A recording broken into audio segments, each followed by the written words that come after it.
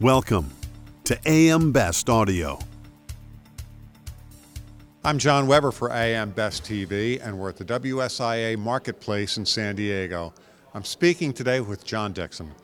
John is president of Aon Edge, and John, as always, a pleasure to speak with you. Thanks, John. Appreciate being here. And John, as always, we're going to be talking about flood today, but how is the peril of flood changing? It's a great question.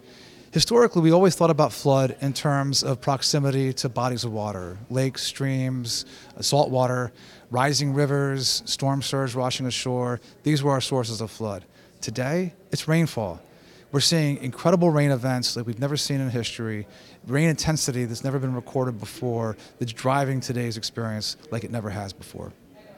Are the flood maps changing to reflect that new peril? Well, I think you think about the race between flood risk maps and changing flood peril, the weather's winning. We're not moving as fast as we should be. We're certainly not moving with the pace that the weather is changing. What's this doing to the private flood market? Well, I think in short, what it does is create opportunity. As things change, as risks shift, as the peril transforms, we as an industry, we have to rise to the occasion. We need to think about new ways to reach people, to help people make better decisions, how to harness data analytics, how we can invest in mapping technology, how we can have maps with greater resolution, how we can better understand today's climate as opposed to making decisions based upon yesterday's experiences. Okay, you mentioned it's creating opportunity, but is the take-up rate of flood increasing? It is. Now, I say that with a caveat. It is increasing. It's not increasing as fast as we need it to increase. We still have quite a few people who are making purchasing decisions based upon their flooding experience from yesterday. Never had a flood, I never will flood. And we're learning in all too current and all too painful terms, you can't use that basis to guide yourself when you're making decisions about what's most important to you and your family. Yeah, they're saying now everybody needs flood insurance, right? Absolutely. Like I said, you think about it. Not everybody lives next to a river. Not everybody lives next to a body of water. Everybody sees rainfall. And if rain is really the leading cause of today's flood insurance, that means without exception, everybody's exposed. So what's this going to do to the NFIP? Well, I think the NFIP is always going to have a place. As long as the NFIP continues to have two mandates, it has to be a risk transfer vehicle, has to operate like an insurance company and provide a very important, necessary product, and also has to be a social assistance program. It will always have a place. So long term, there will always be a federal backstop. In some form. I think the NFIP serves a critical role to our communities, helps us respond to perils like we could not on our own. The federal government's role is irreplaceable in this industry. How will the federal backstop of the future be different from the federal backstop of today?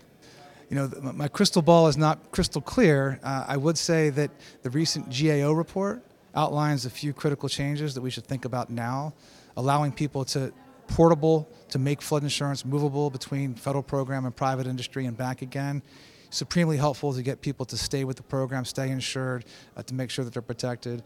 To think about how we allow people to cancel and shop flood insurance to find a solution that best fits their need.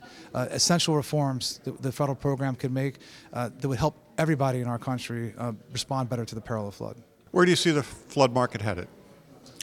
I see it continuing to grow. I see investments continuing to be made. The need is there. We see it day in and day out with our news story headlines. You're showing me the story about the flood in New Jersey, 7 inches of rain in an hour. We saw Palm Desert receive an annual rainfall in a single day.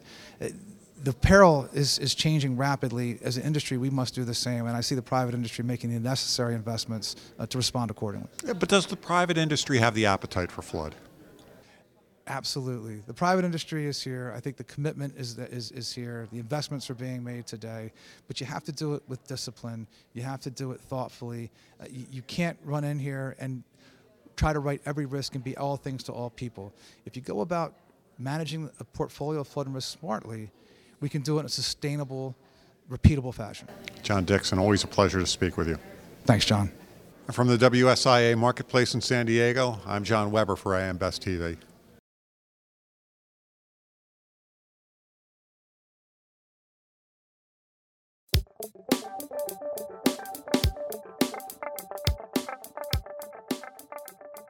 Looking to get the attention of the insurance industry? We have the platforms to do just that.